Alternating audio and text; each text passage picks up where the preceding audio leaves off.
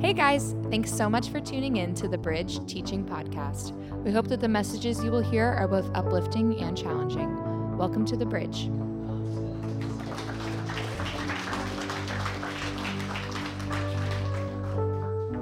Hello. That was loud. My name's Kate. I go to Heritage. I've been here at the Bridge for about maybe 3 years, I would say, the end of my 8th grade year. And I just felt like I should share my testimony because I feel like God was really telling me earlier on in the year to do it, but I don't know, he just told me that maybe there's someone out here that just needs to know that you're not alone, because that's kind of what I went through. But I'm gonna read some of it off my phone because I get pretty emotional. So basically, I'm the youngest. I grew up in a very sheltered and Christian household. I grew up knowing in God and believing in him, but I never felt a true connection with him. And my dad, he used to be the Jackson, or Pastor Mark. My dad was the main pastor at church. And with that, when you are a child of a pastor and you're the family and everything, you have to be perfect. So that was just really hard growing up. You couldn't make any mistakes. But I was young. I didn't realize that until I grew up, how much pressure there was on my family and everything. But around, I think, first grade, the church found out that my dad, from what I believe, or what I was told, because it's a sensitive subject for my family, my dad struggles with depression. So my dad lost his job, and my whole family was shunned from that church, and we only keep in contact with one family, and that's only a little bit here and there. But we basically were stranded. We knew no one.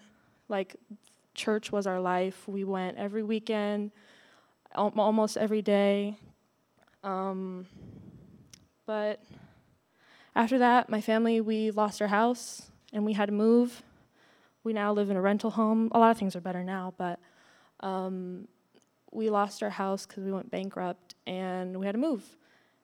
Despite that, I lived quite a happy, normal childhood. My mom, made it so me and my sisters were sheltered from a lot of the ugly that was going on with my dad and, with the church and, everything. So, yeah, that's a little bit my past. But myself, growing up, I never really thought positively about myself. I truly thought I was the ugliest thing ever to be created. I always compared myself to my sisters. They're very, they played soccer. I don't play sports. I'll watch it, but I don't play them. I loved music, so I always felt like I was, the black sheep of the family. I was always told, you're just different, Kate. You're weird. But, in a good way. You're a good weird. And I was just am I really, though? And I kind of just kept it to myself because I don't like help. So I never felt like I should tell anyone because I would rather myself feel like I was a failure in my mind than let anyone else know how I felt. And that's a big, pride thing. And, I now realize that even though I still struggle with it, I have to get over it. But when I was younger, I didn't really realize it, and I just said, okay, I guess this is how it is for me. I'll just live like this.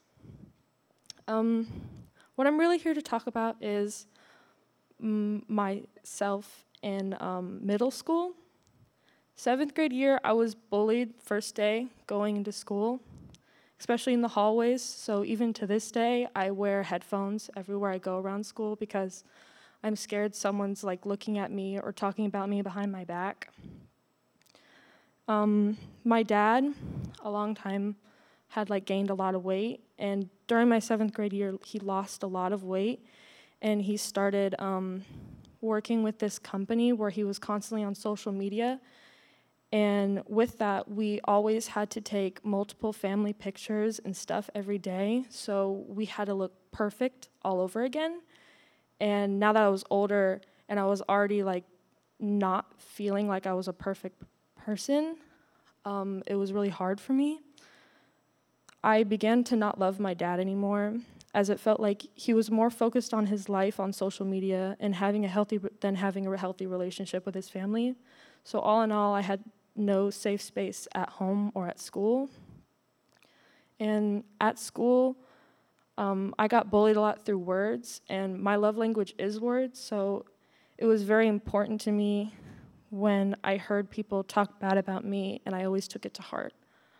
I was called most of the time fat, albino, or tomato, or the most popular was to call me an emo, like F slur, because I didn't like wearing bright colors because it clashed with my pale/red skin tone, and because I wasn't allowed to wear makeup at the time, and I had a short haircut, and I've never had a boyfriend.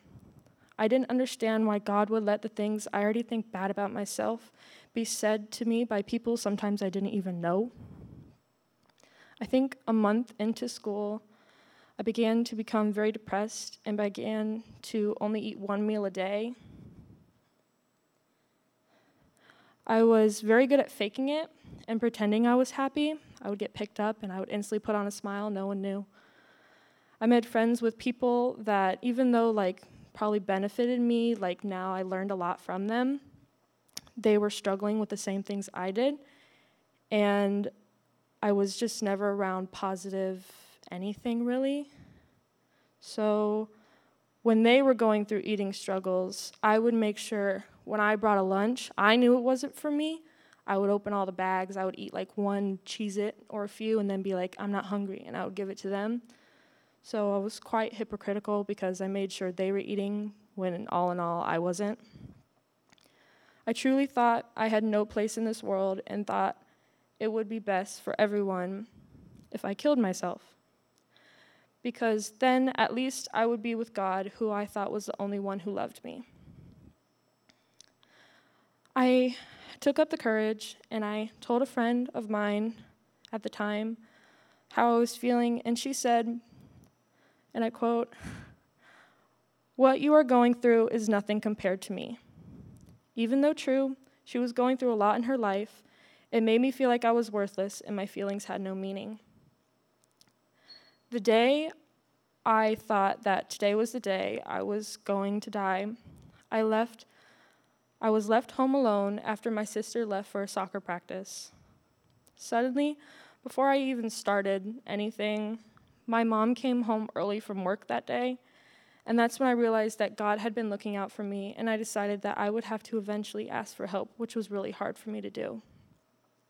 I didn't tell anyone until probably about mid-December, when my sister, my eldest sister, who was in college at the time, found me crying one day in my parents' bed and made me tell her what was going on.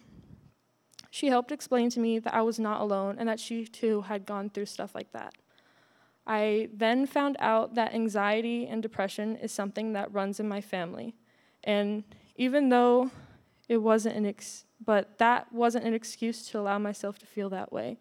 So oddly enough, as weird as it was, I felt kind of comforted by that because it made me feel not as alone in my family because I already felt like I was the weird one.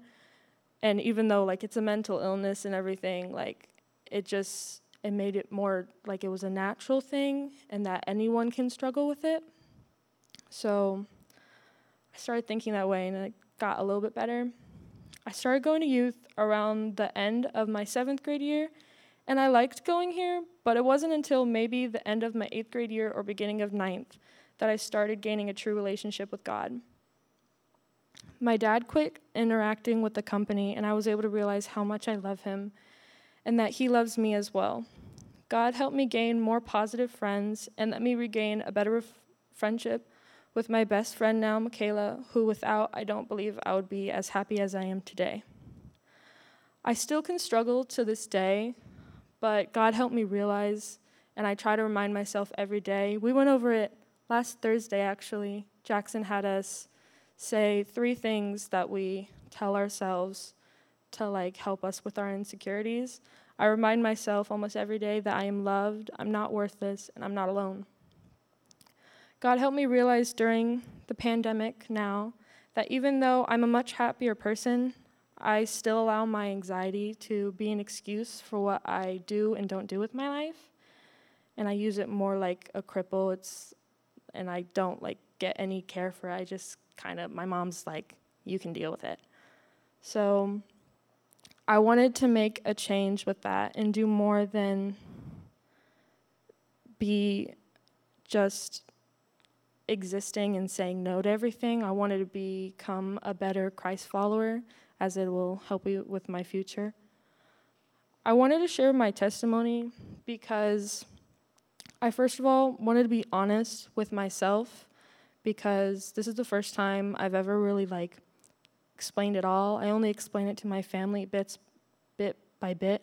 I only told them around my 9th grade year, because they still thought, when I was first coming out saying that I'm not happy, it was still one of those you're 13 years old, how can you feel this? So I only was able to truly say it bit by bit to my family. And I knew that I wanted to become closer with the people at my church, because even though I've been here 3 years, I kind of just wait until a friend shows up, so that way I'm more in my comfort zone. But I also wanted to share this because God had really been telling me that, maybe there's someone out here that needs to know this, or at least just needs to know this about me, and that I just wanted to let you know that God put you on this earth for a reason, so don't be like me, where I thought I was supposed to leave early, because he's got so much planned for you, and he's got so much planned for me that maybe we could get through this together or something. But yeah, that's my testimony. Man, let's go. That's good. Awesome. That's good. Thank you, Kate. Praise the Lord. Thanks for your boldness and courage and sharing. That's awesome. Guys, I just am so encouraged just hearing how Kate was delivered from a church hurt. Kate was just delivered from rejection and the cruelty of people sometimes, And Kate, what I'm just so excited about is, your identity is not in the way we look or what people think of us, but your identity is in the fact, because Jesus is your Lord and Savior, that you are a daughter of the Most High King. And that's what gives you hope. And you found help, and you were pointed back to that truth because of community. Sometimes we're so down and out that we need a friend to be like, hey, let me point you back to the healer, to the helper. Because, Michaela, you might be a rock star, and you are a rock star. But at the end of the day, the way you can be a best friend is you not being the full-time rock star, but pointing our friends to the one that can always heal, that can always help, and that's always there. And so, man, that's why this community is valuable and critical and important, because we find our strength in the Lord again, don't we, Kate, when we do that. So I'm so proud of you. Thank you for sharing. If any of you guys ever want to share, I invite you to do it. Come talk to me, and I will set you up to do it as well. So I'm going to invite dear friends and students of mine, Kolby and Lawson and Daniel, and I'm going to give you guys a few minutes to get set up your chairs and get settled here. And as I'm doing that, what's going down tonight is we're going to have an open discussion with a few questions, and ideally I would have liked to have thrown microphones out to you guys as well to take part in this open discussion, but this is the format we're going to do, and it's just really cool, and I'm really excited about it. And I want to open up with this verse out of Philippians chapter 4, verse 5, and it reads this: let your gentleness be evident to all. That's talking about your gentleness. Let your gentleness be evident and known to all. Why? Because the Lord is near. An incredible characteristic of the Christ follower is your gentleness. And this word is fascinating in the original language. It's this quiet confidence about yourself that I have nothing to prove. But Jesus Christ, he's already proven everything that he needs to prove. And in these times, gentleness is not being seen in many places in the world, is it? But Christ follower, it's your role to bring that gentleness, right? It's your role to be gentle to outsiders, to be gentle to the world, but firm in what you believe, right? We can't be silent about it, but no, it's saying that it needs to be seen by all and known by all and evidence to all, right? In the culture, the first part of Philippians verse 1, it says that you ought to stand firm, Christian, right? So in these times when there's just so much chaos and toxicity and just picket lines and arguing and no one actually dialoguing, everyone's just waiting for their turn to talk and everyone just waiting, so get all this knowledge so I can go spit it out and scream it at somebody else. But no, Christian, you empowered and the fruit of the Holy Spirit need to go out and bring a gentle spirit to the world, but still standing firm in what you believe and entering into dialogues with people that don't yet know Jesus. And in our dialogues, we need to open God's word and say, here's what God says. And you with gentleness can communicate those truths in love. And so I just had a really beautiful discussion with Daniel and Lawson and Kolby after a Bible study on Thursday. And I was just like, man, this is too good. I think we need to have an open dialogue and discuss it together. So you guys ready to dive in a little bit? So Kolby, I'm going to throw, or Daniel, am I throwing at you first? Kolby, I'm going with you first, okay? You ready? Feel good? Okay, cool. So as you guys open this first question, feel free to just say who you are and what school you go to, and then we'll dive into the questions from there, okay? So the first questions I do have that I want everyone to share on this one is why, as Christ followers, must be gentle, as it says in Philippians chapter 4, but also firm. Those are kind of interesting statements to work together. But why, as Christ followers, is it important for us to be gentle but firm, Kolby? Okay, hi, I'm Kolby. I go to Mill High. I'm going to be a junior this year. So yeah, that's who I am. So why as Christ followers must we be gentle but firm? You know, in Philippians, it does say, let your gentleness be evident to all. You know, that's not, maybe your gentleness should be evident. Like that's a commandment. Like as Christ followers, we're called to obey the word, and it's a commandment from the Lord to be gentle. But be gentle, it doesn't mean be a pushover. It means just be kind with our words, you know, and not necessarily invasive, in your face, like trying to like Jesus in your face, like more like just like a calm demeanor, you know, and Jesus, he was kind, and he was kind and gentle with sinners, and we're called to be more like Jesus. And so, I mean, that might as well why we should be gentle. But Jesus wasn't a pushover, you know. He called out people's sin, but, you know, in a gentle way. And so it's important that we should also bring to light people's sin, because that's the first part of the gospel. Like the first half of the gospel is that we are sinners and we don't deserve the love of God, and we are separated from God if we don't accept Jesus as our Lord and Savior. And so if we just tell people that they're loved and you don't need to change anything, then we're missing the first part of the gospel, guys. Like the gospel is how people are getting into heaven. Like people's eternities are on the line. And so yeah, that's why we must be loving and gentle with people, because, you know, that could scare people away, and that's not what we're trying to do. But we also have to, you know, bring to light some things that are a problem in life. So yeah, that's why it's important to be gentle but firm. Everyone say, that'll preach. That'll preach, Kolby. Very good. Kolby, if you could just shed a little bit of light on practically how Jesus modeled that. You just taught out of John 8 recently.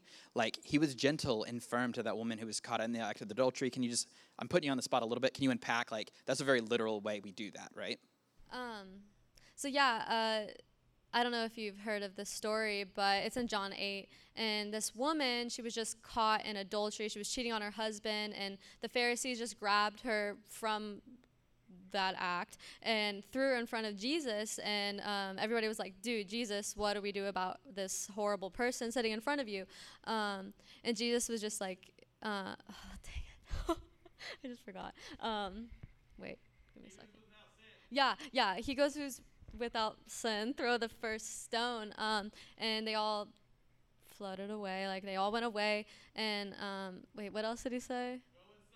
Yeah, but he also said, go and sin no more. You know, Jesus could Jesus could have thrown that stone at her and be aggressive with her, because, I mean, she kind of deserved it. We all deserve that. But Jesus loved her and loves us enough that he's going to, you know, call us out of our sin, but he's also going to do it in a loving way. So, yeah. Yeah, he was so gentle. Even his approach, I remember you teaching how he was down in the sand, just not getting aggro on her or the Pharisees, right? Just down in the sand calmly. But like you said, I'm loving you, but I don't want you to continue in this. Now go and sin no more. So well said, Kolby. Thank you so much. Lawson, what do you think? Well, Kolby said a lot, and it was all really good. But I mean, I have some verses. So I think like it's kind of funny how like those two words, they kind of seem like they contradict themselves, like gentle but firm. So it's kind of like it's a funny thing, but in Proverbs 16:24 it says, "Gracious words are a honeycomb, sweet to the soul and healing to the bones." So as we see here, God's pretty much like commanding us that like we do need to speak gently, because like anger isn't the way to the heart, and like that like just leads to destruction. And but we also need to stay firm.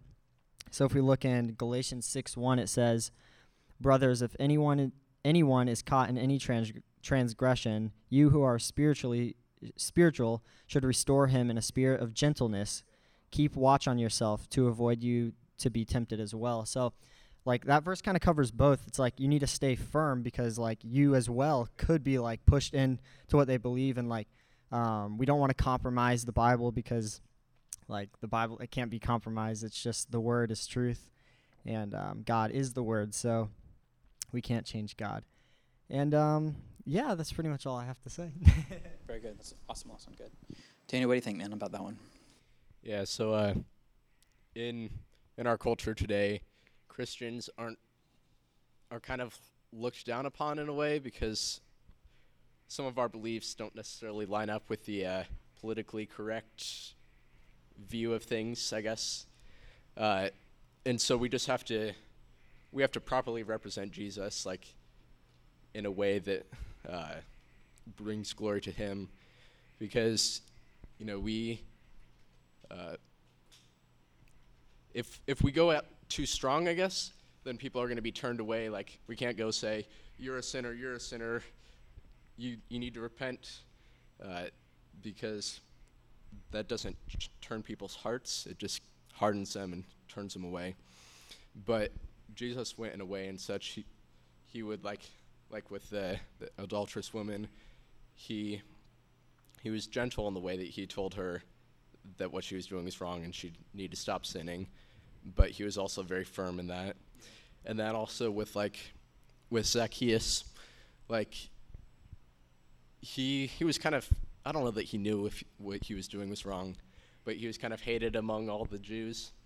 And Jesus wasn't like, you're a sinner, you're a terrible person, like the Pharisees were saying to him. He went in and he ate with them, and through being gentle, he was able to convince him to turn his ways and to return the money that he had stolen, and he changed his heart. Yeah, strong. Yeah, great biblical references, guys. Very cool. So, Kolby, I'm going to have you take the lead on this next one. And Lawson and Daniel, if you guys have something to add to it, please do, okay? But Kolby, I'm going to have you take the charge on this one. In the current cultural climate, with all these protests and there's hate and there's violence, people don't have a conversation anymore. They just scream at each other. There's this cancel culture. How do you think, as Christ followers, are we tempted to stand down in our beliefs as opposed to standing firm? So what's the temptation for the Christ follower there with all this just chaos going on right now? Well, I think sometimes we're so afraid of seeming hateful and like turning people off to to Christianity, and so since we're so afraid of being a phobic, like a homophobic or a transphobic or a phobic of some sort, then we don't say anything. And I mean, that's not what we're called to do. Like, especially some of us, we have spiritual gifts that, like, our spiritual gifts are exhortation and are just calling people out of darkness, And so when we're tempted to not share that, then I mean, we're hiding away our spiritual gifts, and we don't want to seem hateful. And another thing is the media, it's so loud, and everybody's arguments are so loud. And even like when I'm scrolling on Instagram, like I'm on stories, every single post is the exact same. Like nobody's like ever putting in their own input or scripture, or I mean, there's some people, but the majority, it's just one singular post, and it's not necessarily scripture or scripture based. And so it's hard to, sometimes to input like what God is telling you for some reason, because we don't want to seem mean and we don't want to seem weird or whatever. But I encourage you guys, because every time me and Lawson or another believer does this, it's great, and it gets truth out, and we when we share the gospel and we share the truth, and we share necessarily a different view of what people are saying, and just a different perspective of things. So I guess. Yeah, well said. Our view as Christ followers will naturally be different and set apart from the world. Yeah, and that's not a bad thing. And it's not a thing that we have to be cruel about either. But we're going to be gentle and firm in that for sure. And being truthful is not none living, So that's so good, Kolby. Lawson, what do you think? I think the big temptation is kind of being scared of persecution almost. If you go out and you try to speak scripture or give scripture, people are gonna hate on you, and that's a real thing. The Bible says it. But in verse, where is it? Oh, 1 Peter 5:9, it says, "But resist him, firm in your faith, knowing that the same experiences of suffering are being accomplished by your brethren who are in the world." So that verse for me is really encouraging when it comes to that type of stuff. Because not only does it say they're your brothers and sisters in Christ are experiencing that as well, but the Bible also kind of labels it as an accomplishment. So it's Jesus, he was the best.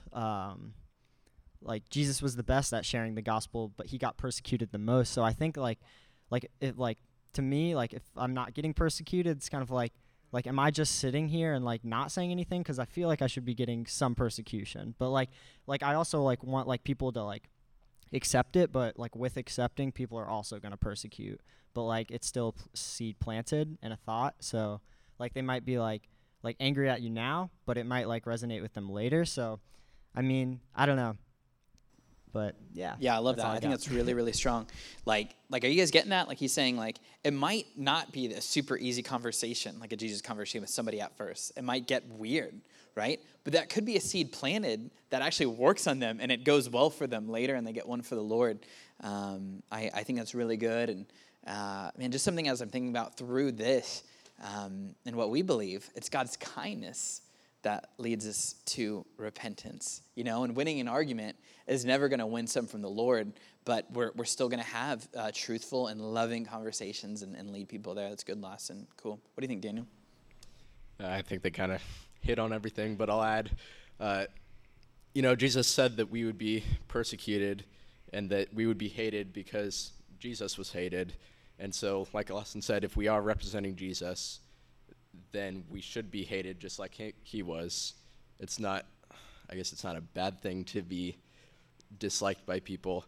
If you're loved by everyone, that's right. You probably got a problem on your hands. Yeah, no, you're right. That's very true. Strong. Very good, guys. Cool, awesome. All right, Lawson, maybe take the charge on this one, okay? Why must we stand firm? I believe that was Daniel's. Yeah. Daniel, I'm going to have you take the charge on this one. Thank you. Yeah, so like you had said, being firm isn't necessarily unloving. Let's say there's a blind person that's walking in the street and there's a bunch of cars heading towards him. You're not going to sit there and be we'll see what happens. Maybe he'll make it. He'll figure it out. You're going to be yelling, you're going to scream, you're going to try to do everything you can to get his attention and to set him back on the right path. And in the same way, we need to try to do that with people around us. And I think it's a little different when approaching Christians and non-Christians because you're not going to hold them to the same standards that you hold Christians to because they don't adhere to your rules, I suppose. So, when we kind of already hit on the two that I was going to say, when Jesus approaches the adulterous woman and when he approaches Zacchaeus, he's very gentle with it. He doesn't call him out and trash him and throw him to the ground, and he's call him a sinner and stuff like that. But when approaching Christians, you see a lot of examples when they call them out pretty hard, I think it's because of the hypocrisy. Like, you say to act this way, you're supposed to look like that, but then you're doing something completely different. And I think God hates hypocrisy. And so I think that's why they get called out so much more. We as Christians should. Like in Acts, when, I don't know how to pronounce their names, Ananias and Caiaphas, I don't know. When they sold their property, and then they gave part of the money to the church, and they're like, we sold our property, this is all we have, and we're going to give it to you guys. And they were lying and misrepresenting the truth. And because of that, like, if they would have just given part of it, and been honest about it, saying that they're giving part, then they wouldn't have had an issue. But because they're lying and they're being hypocrites, then they were struck dead. And also Jesus was really hard on the Pharisees. He called them whitewashed tombs and brood of vipers and hypocrites. And that's because they're trying to make it look like there's something that they're not. And so when we try to do that, we do need to be called on it and called out on a sin. And Galatians, if I can find it, my bookmarks just fell out. But when Paul had called out Peter because he was associating with the Gentiles, and then when the Jews came, he kind of stepped back and he was like, stopped associating with them. And Paul just calls him out, and he's like calling him a hypocrite, and he's basically not happy with him at all. And there's just another example of when a Christian is doing wrong, you've got to be a little bit harder on them. So I guess in saying all of that, I'm just trying to say that you need to hold Christians to a higher standard than you hold non-believers. And you need to hold Christians accountable, whereas with non-believers, you want to be a little bit more gentle. It's kind of a line that you have to walk with the Holy Spirit, and because it doesn't say, well, you want to be 60% gentle and 40% firm. It's, you've got to take it case by case and speak accordingly. Yeah, that's really, really strong point, Daniel, and something that we have to consider in these things is we can't be surprised when people who don't know Jesus live as if they don't know Jesus, right?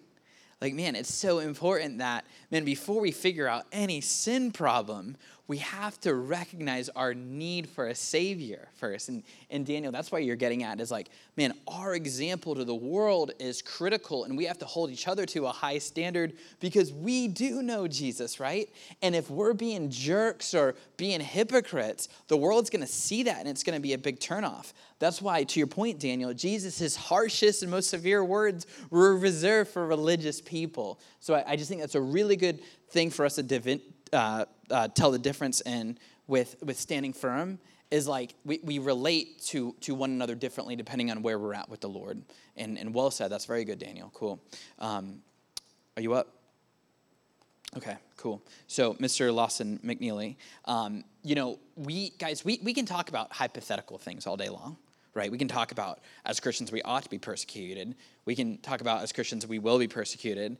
But in a way, we could live our lives idolizing comfort and approval so greatly that the only time we ever talk about persecution is in church and we go out in the world. We never actually experience it because we're not going out being the light of the world. And the world is crumbling before us. And the world wants certain things like equality, right? Like peace, like hope, right? But these are things that only King Jesus can ultimately usher in. And you have the answers. So that's why we're having this discussion, is so that we can learn to go out into the world and be gentle and firm. So let's make it practical now, Lawson. How can we stand firm? So I kind of want to start with just a verse kind of showing that God does command us to stand firm. And so Ephesians 6:11 says, "Put on the full armor of God so that you will be able to stand firm against the schemes of the devil.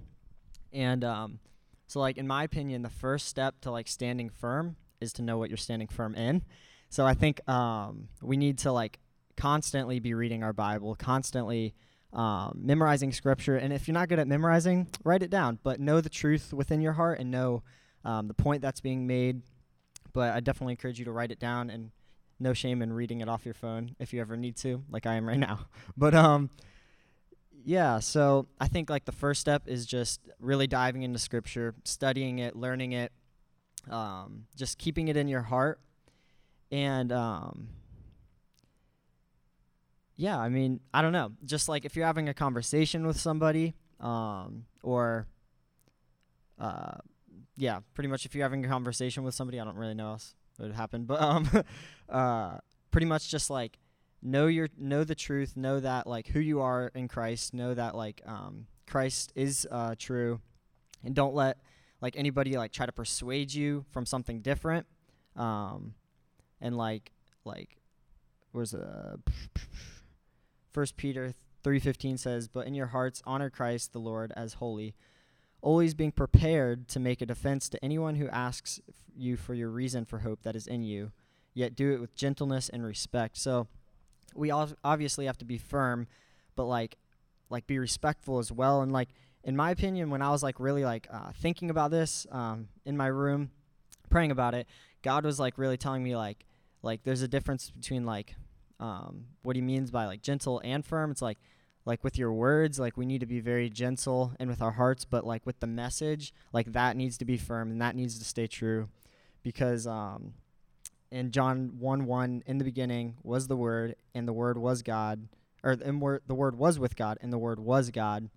So practically, the Word is God, and we can't, like, change God. We can't say God's something that he's not just to meet somebody's needs or meet somebody's happiness, because, like, that's not who God is, and that's not what the truth is, because he has, like, our ultimate happiness. And yeah, that's pretty much what I got. Yeah.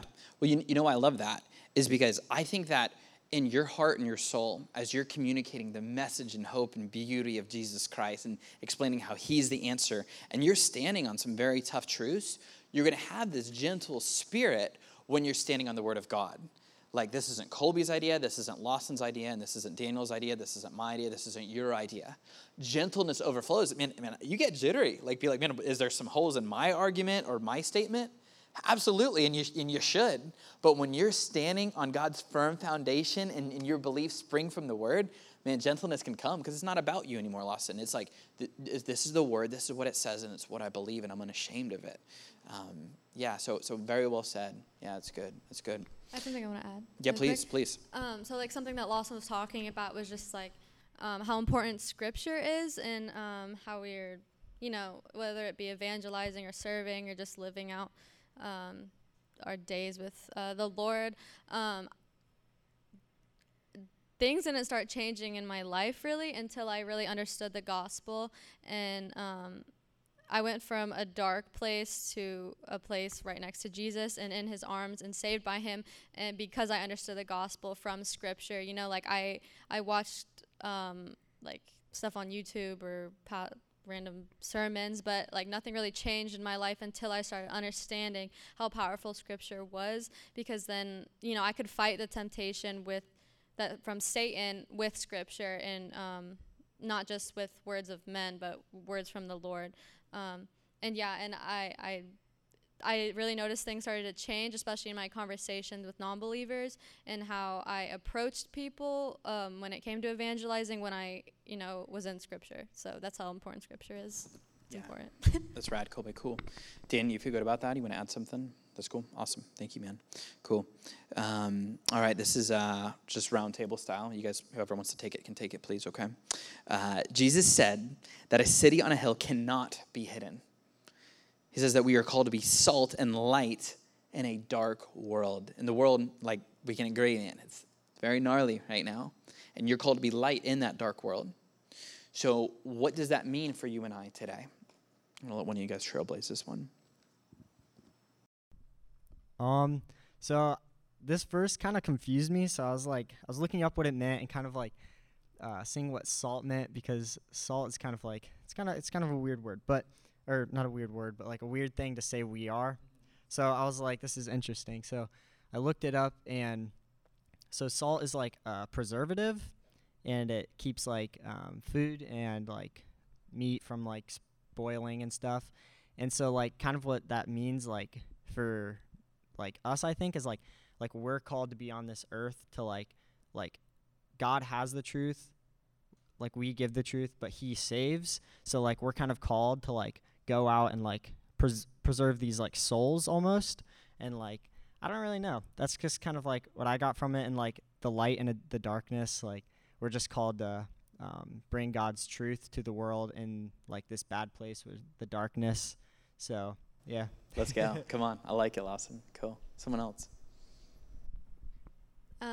So I was talking to the legendary Kevin in the back right there about just sorry about Matthew 5, and it's talking about the salt.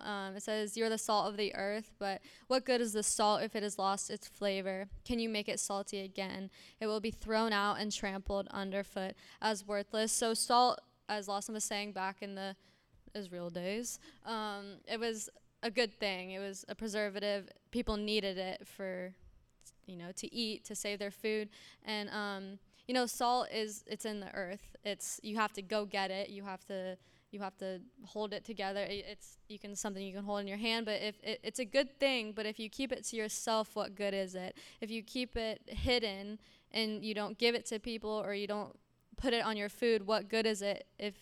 What good is your faith if you're not giving it to the world, if you're not using it, if you're holding it back? So that just shows that like how important it is that we don't stay in our church walls, that we don't stay in little houses and wait until the world ends. We have to go out. We have to use our faith to show people the gospel, because souls are on the line. And also, instead of praying for Jesus to come back sooner, guys, we got to pray for more time, because there's still people out there that need the word of God, that need the gospel. And so if we're not using our faith, and if we're not taking it from ourselves and going out with it, then what good is it? It's fire insurance, so we don't get into hell. No, we got to use our faith to change other people's lives. So well done, Kolby. Yep, strong. Daniel, what do you think? Yeah, I was just going to add, in addition to our words, we also need to represent Jesus through our actions, of course, and not only in just like the way that we live our lives and the things that we do, but the way that we treat believers around us, because that is very important to what attracts non-believers. It says in Acts, "They devoted themselves to the apostles' teachings and to fellowship, to breaking the bread, and to prayer. Everyone was filled with awe at many wonders and signs performed by the apostles. All the believers were together and had everything in common. They sold property, possessions, to give to anyone who had need. Every day they continued to meet together in the temple courts. They broke bread in their homes, and together with glad and sincere hearts, praising God and enjoying the favor of all the people. And the Lord added to their number daily those who were being saved." And so just, I guess, when people look from the outside and see how Christians interact with each other, they should be able to tell that there's something different and tell that there's something going on there. And we should have such a strong community here that people are like, I want to be a part of that. I want to get in on some of that because that looks awesome. And so together, we need to represent Christ in the way that we live our lives. Yeah, for sure. That's really good. Guys, can you please clap for them and just thank them? And I love, guys, if I'm ever put in a position, in whatever it is, that we would all not bring our own opinions to the table necessarily, right? That you guys, you're like, hey, I'm answering these questions not based off what I think. I'm just want to share what God has already spoken about these things, so I can be really gentle and still be very firm. So, guys, thank you guys so much. And guys, what I love about this Bridge community that you create and that the leaders create is that people feel safe here, they feel welcome here, and that when we walk in these doors, we come as we are. But when we sit under God's teaching and we sit under his word, we might come as we are, but we don't stay as we are. We begin to transform and fall more in love with him and obey him and give our life to him. So, man, I challenge you guys to let's not be hypothetical about this, right? Let's actually go and invite people to come. You know, you might have somebody who says, well, like, you guys believe the world was created in this many days, or I read this story in the Old Testament about Noah's Ark and all these animals came on 2 by 2, and that's like, you kidding me, bro? And Jesus, like, you like really believe like that was a guy, you know? I challenge you to challenge them. It says in God's word that if you seek me and you seek me with all of your heart, you'll find me. And that's a promise from God. If you really want to meet God, you will find him. But it requires not a complacency, but an urgency from the person, right? So be like, look, guys, starting next week, we're going through this book called Mark, and it's about the life of Jesus. And I can't answer all your questions, and neither can Pastor Jackson, right? But I do invite you to study the life of Jesus with us as we start this. And go out and be gentle in that communication, but be firm. Know God's word. Don't try to solve the world's problems with your own opinions. Only the sword of the Spirit can do that in the love of Jesus Christ. So, guys, I love you, and you're awesome. And, I'm excited for next week as we continue in the series. Bridge Sunday is back. So we started that on Sunday. We're going to have the Bible study again on Thursday morning and here at 9:30. You're invited to do that. And if we could throw up the number on the screen one more time, we're going to text the numbers 81010 to @through-not-2. And Katie's going to be building that team where you guys take over all of service from head to toe, like running the meeting, running prayer even before service starts, greeting people at the doors, inviting your friends, doing a teaching, doing all of worship, all that good stuff. That'll happen in August. So if you want to be part of that team, or like I said, we need help with social media and photography stuff and other things like that. So that'll be really good too. And if you need prayer, come get it before you go. Myself or another leader will pray for you. So let me pray, and then I'm going to dismiss you guys, and we'll go right outside, okay? God, I love you, Lord. And I thank you that, God, it's not about what I think. It's not about what any of the students think, God. But God, you've already told us how much you love us. You've already told us how you have a plan for our life, God. God, you've already made a way for us to walk in relationship with you and not just survive, God, but you've taught us how we can thrive in this life today, Father God. So I praise you for that. I thank you for your word that which we can stand upon, and everyone's heads are bowed and eyes are closed.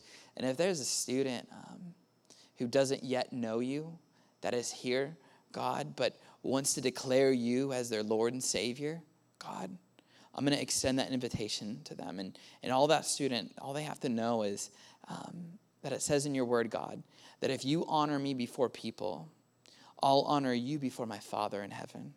It says in your word, Father God, that if we declare you, Jesus Christ, as your Lord and Savior, and we believe that you have been raised from the dead, we will be saved, God. It sounds too good to be true, but God, it is true.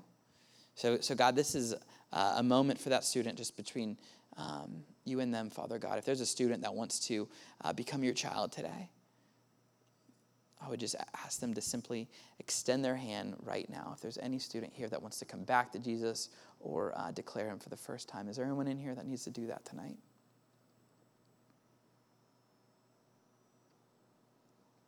Give you 5 more seconds.